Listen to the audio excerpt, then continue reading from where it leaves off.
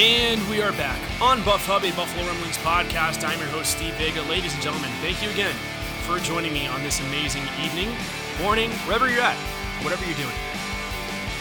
Guys, camp is starting to heat up. The Bills are getting ready to go to their dorms, and it's interesting to see the cream just beginning to rise to the top, as we're expecting fireworks once the pads get on. I'm expecting these rookies to really start showing out and give these veterans a run for their money. So today, guys, we're going to be talking about some camp sleepers, and then I want to finish it off with a brief outlook, very early, premature outlook on who I believe the division winners will be in the AFC this year. And yeah, so let's jump right into it. First person I want to talk about today. Listen, if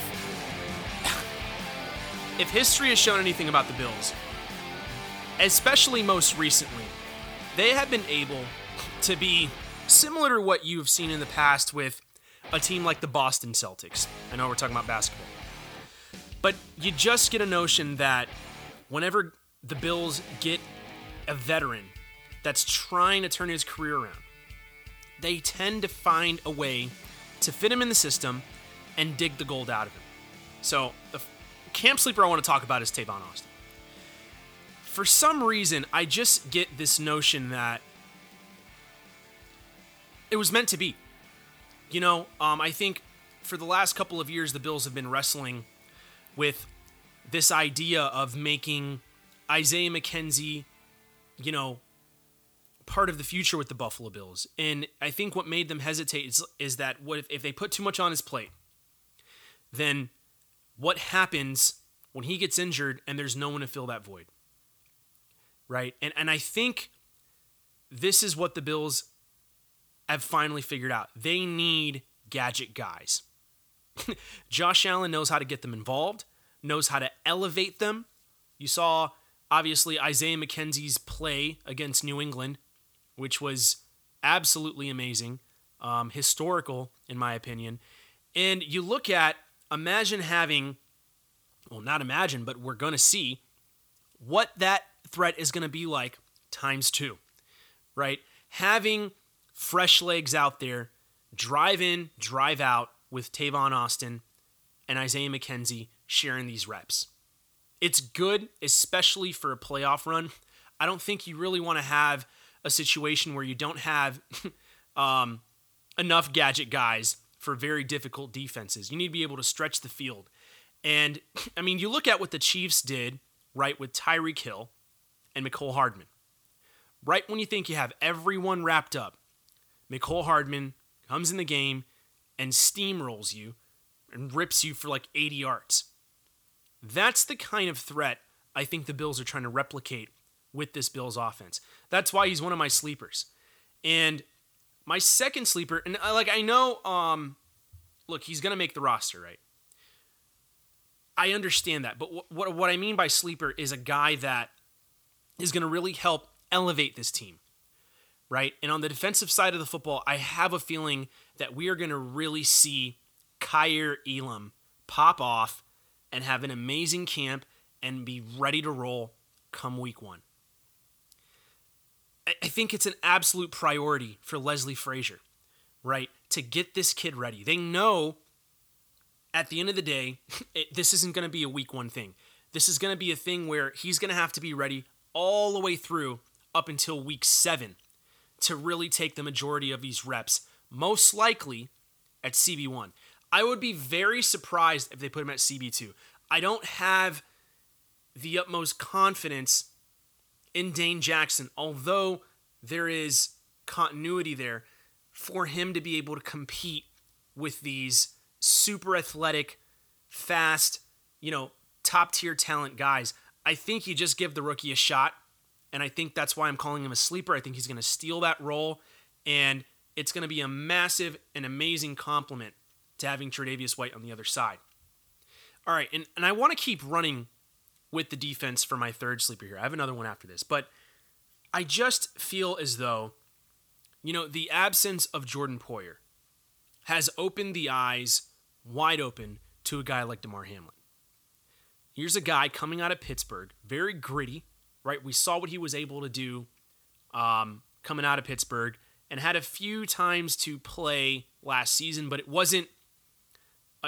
It weren't points in the game where you just felt as though he was ready to start. But I feel that just seeing this whole drama unfold throughout the offseason really made him motivated to basically steal the spotlight for as long as he can.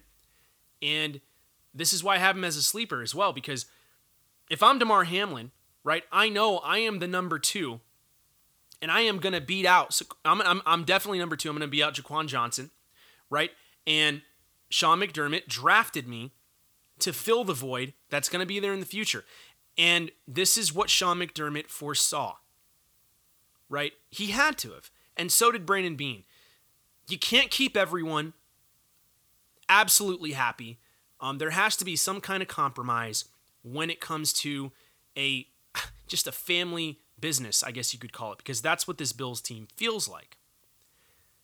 There are your cornerstone guys, and then there are your guys that basically help hold up those cornerstones as far as being able to elevate this team into the next level. And I feel that that's kind of the unfortunate circumstance that Jordan Poyer is in right now, not because he didn't play well enough.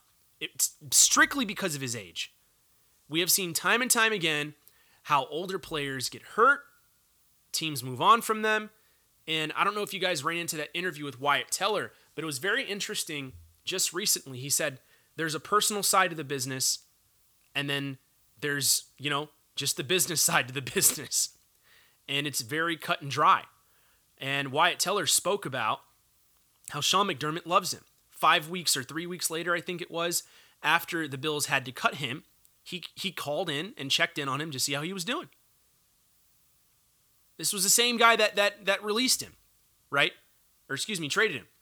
And you have a situation now where Damar Hamlin is looking at, possibly writing on the wall with Jordan Poyer. I had to do some real digging on this situation, and I don't want to just completely highlight Damar Hamlin and make this a big deal. It's just more about trying to understand the business side of what's going on here and how it's going to affect the team and how I think it's going to elevate these players to try to work harder for a void that's on the roster right now. Drew Rosenhaus, make no mistake, was the guy that forced the Kansas City Chiefs to trade Tyreek Hill. I don't know if anyone saw the podcast where Tyreek basically rips everyone that was near and dear to him in Kansas City. I'm talking about Patrick Mahomes, and I'm talking about Andy Reid. And you go back, and it's so interesting to hear how the business unfolded, right? On one side, you have Tyreek saying, well, I didn't want that much money. I just believed I deserved to be paid. We all know what the number was. It just made no sense to me he didn't settle for it, right? He wanted the most money possible because he knew his career eventually was, he was going to start showing signs of he's going to get slower. And when he gets slower, what else does he have to his game, right? And I think you look at a guy like Jordan Poyer hiring Drew Rosenhaus at the end of his career. He wants, I believe, a 3 to 4 year deal. But on the other hand, I'm not going to sit here and believe that Drew Rosenhaus is possibly not trying to push a trade. I spoke about this before. If Jordan Poyer does not get his money in Buffalo, he will damn sure get it somewhere else. Houston Texans, I don't know. It's just one of these teams that are desperate enough to try to elevate their roster however they can to compete as best as they can. The Bills were one of those teams back in the day. And, I look at this situation with Damar Hamlin. He has a tremendous upside. I think he's very aggressive. I think he's very coachable from what I've seen from interviews and the progression he had throughout his college career. It's just opportunity at this point. And I know I went in this soliloquy, but we had to talk about this because Damar Hamlin is at center stage right now. So is Jaquan Johnson. But I have a feeling that there is a better and more stronger it factor with a guy like DeMar Hamlin than there is with Jaquan Johnson. Everyone knows Jaquan Johnson hits hard. That's fine. But if we've seen time and time again, that's not necessarily all that the Bills are looking for at that position. They're looking for someone who can read what the heck is happening when plays start to get a little complicated to read on the offensive side. Fourth, I have Khalil Shakir.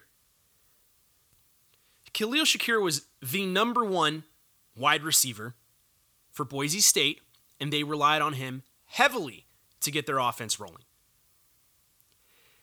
I just feel as though this offense is almost catered to a guy like him. The Bills are going to pass the living heck out of this football.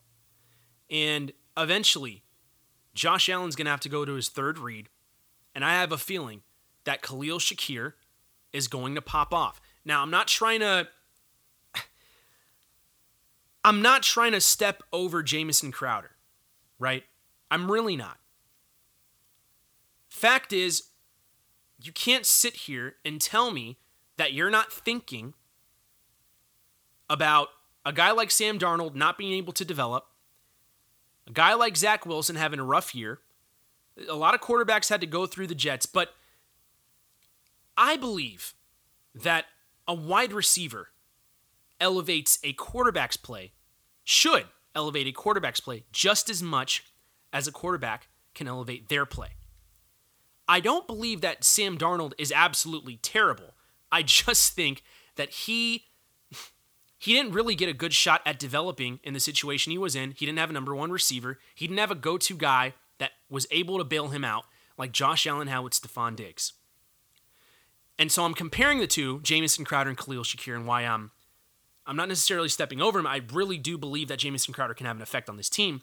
But I'm saying in this camp, I have a feeling that Khalil Shakir is going to outshine him.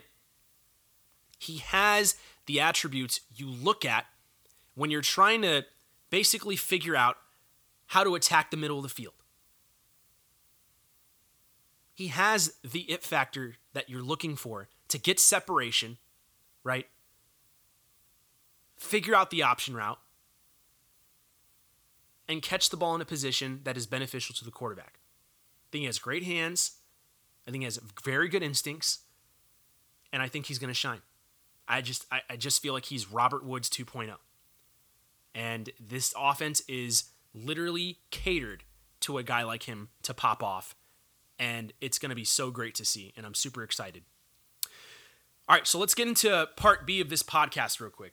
So I just wanted to go through a rough draft here, and look, it's going to get more refined, obviously, as time goes on and transactions continue to happen. You never know what happens with, trades even before the season begins, and we start seeing, guys either, get lackadaisy, right? And it can easily change the stock of a team. But let's begin here with early AFC division winners. AFCs, let's just begin and get this out of the way. We know the Bills are going to dominate. They are primed and ready for a Super Bowl run. And I have the Dolphins actually outlasting the Pats here, possibly squeezing into the wild card. And I got Pats at third, got Jets fourth. I don't see any movement from Bill Belichick. I don't see any transaction that makes me say this team is still a league better, right? A step higher than the Miami Dolphins. Miami Dolphins took a strong and huge leap ahead of them. And I think Tyreek Hill definitely puts them over the top. I think you don't, shun the Pats because they will be very competitive with Devontae Parker. I think Devontae Parker did wonders for Tua Tagovailoa on third down. But I just feel that they got the juice now. and they are going to be quick. They're going to be nasty. They're going to be really annoying to play against. They may even take one away from Buffalo. But it's going to be interesting to see how these two teams battle each other out, as I have Dolphins second, Pats third in the division, then I have the Jets. All right, let's get on to the next hot topic here in the AFC West. I have the Raiders winning this division. I think the Raiders have been on the cusp for the last couple of years. Injuries have plagued them. Off-season issues have also plagued them. But I feel like this is their year to have almost a coming-of-age type of a season that their fans have been waiting for forever, right? They've sacrificed so much. They have done everything they can to make sure they stay competitive in this division, and I think they took it over the top when they traded for Davante Adams. If people think that I get the Jones signing, don't get me wrong, but Max Crosby and those boys were getting it done last year. They're doing a great job getting pressure on the quarterback. But if you're going to sit here and tell me that this division is not shaking in their boots knowing that they have to face Davante Adams twice a year, you're crazy. We're going to figure out the chicken or the egg thing, right, when the season gets going. But what I have seen from Davante Adams, even early in his career, is a guy that knows how to get separation, knows how to beat a defense deep, and makes plays when you need it the most. From what I see right now, the only other team in this division that has that guy at wide receiver are the Los Angeles Chargers, whom I actually have third, going third to the Chiefs at second. I think the continuity in Kansas City overall is going to really help them to stay competitive. I think Patrick Mahomes is going to show a lot of people that he can adjust. He is a Hall of Fame quarterback. But you know, I just look at this division as a whole, right? Whoever wins this division, it comes down to their quarterback having that key connection with a number one top receiver. And that is why I have the Raiders number one, Chiefs second, Chargers third, and then I have the poor Broncos at fourth. I just feel that they're trying their absolute best to stay competitive, but they still have a lot of holes to fill. I think Randy Gregory and Bradley Chubb are awesome. Don't get me wrong, but it would shock me seriously if they stun this division. It would shock me. I just don't feel as though they're on the rise. I feel like they kind of have plateaued as a franchise, and they're going to have to figure out a way to truly reboot that really benefits their team. I don't think Jerry Jeudy really has that it factor that's going to take this team over the top either. I think he's a solid wide receiver. But yeah, that's where I have the AFC West right now. AFC North. This was hard. It's going to be difficult. But I got to go with the Bengals again. I think they are the most complete team, if not the most complete team in the AFC, aside from the Buffalo Bills. And they are going to give everyone this season a run for their money every single game. Their defense is stout. Their offensive line has been bolstered. Jamar Chase is a monster. Joe Burrow is as cool as it gets, and he knows how to lead a football team. It's just as simple as that. And their coaching staff, you can't make up how efficient they have been and how opportunistic they were. And more importantly, how intelligent they were to figure out a way to get this team out of a rut that could have lasted another 10 years and get them into the Super Bowl. You can't make that up. So I got them at number one, Ravens at number two because of Lamar Jackson. I think that Lamar Jackson is a player that can elevate anyone on his team. Does he have to throw the ball more efficiently? Yes. Did he have several drops from Hollywood Brown last year? Yes. We're going to see what this kid out of Arkansas can do. They didn't exactly just leave a big fat void at that position. They got a kid, I believe it's Treylon Burks, who I believe is going to really pop off and is going to have some fun playing with Lamar Jackson. I think, a lot of people don't give him credit. I think what's happening to him is asinine as far as the contract situation. But you give credit where it's due. He's a former MVP. He changed the league and forced teams to understand they need to get faster at the linebacker position and more agile at the defensive line. Third, I have the Browns. Fourth, I have the Steelers. Yeah. It was hard. I really think that the Steelers have a very stout defense, don't get me wrong, but it's a big gamble to go with this Pickett kid out of Pittsburgh. I don't think he's going to develop overnight. I think it's going to be a 2 to 3 year project thing.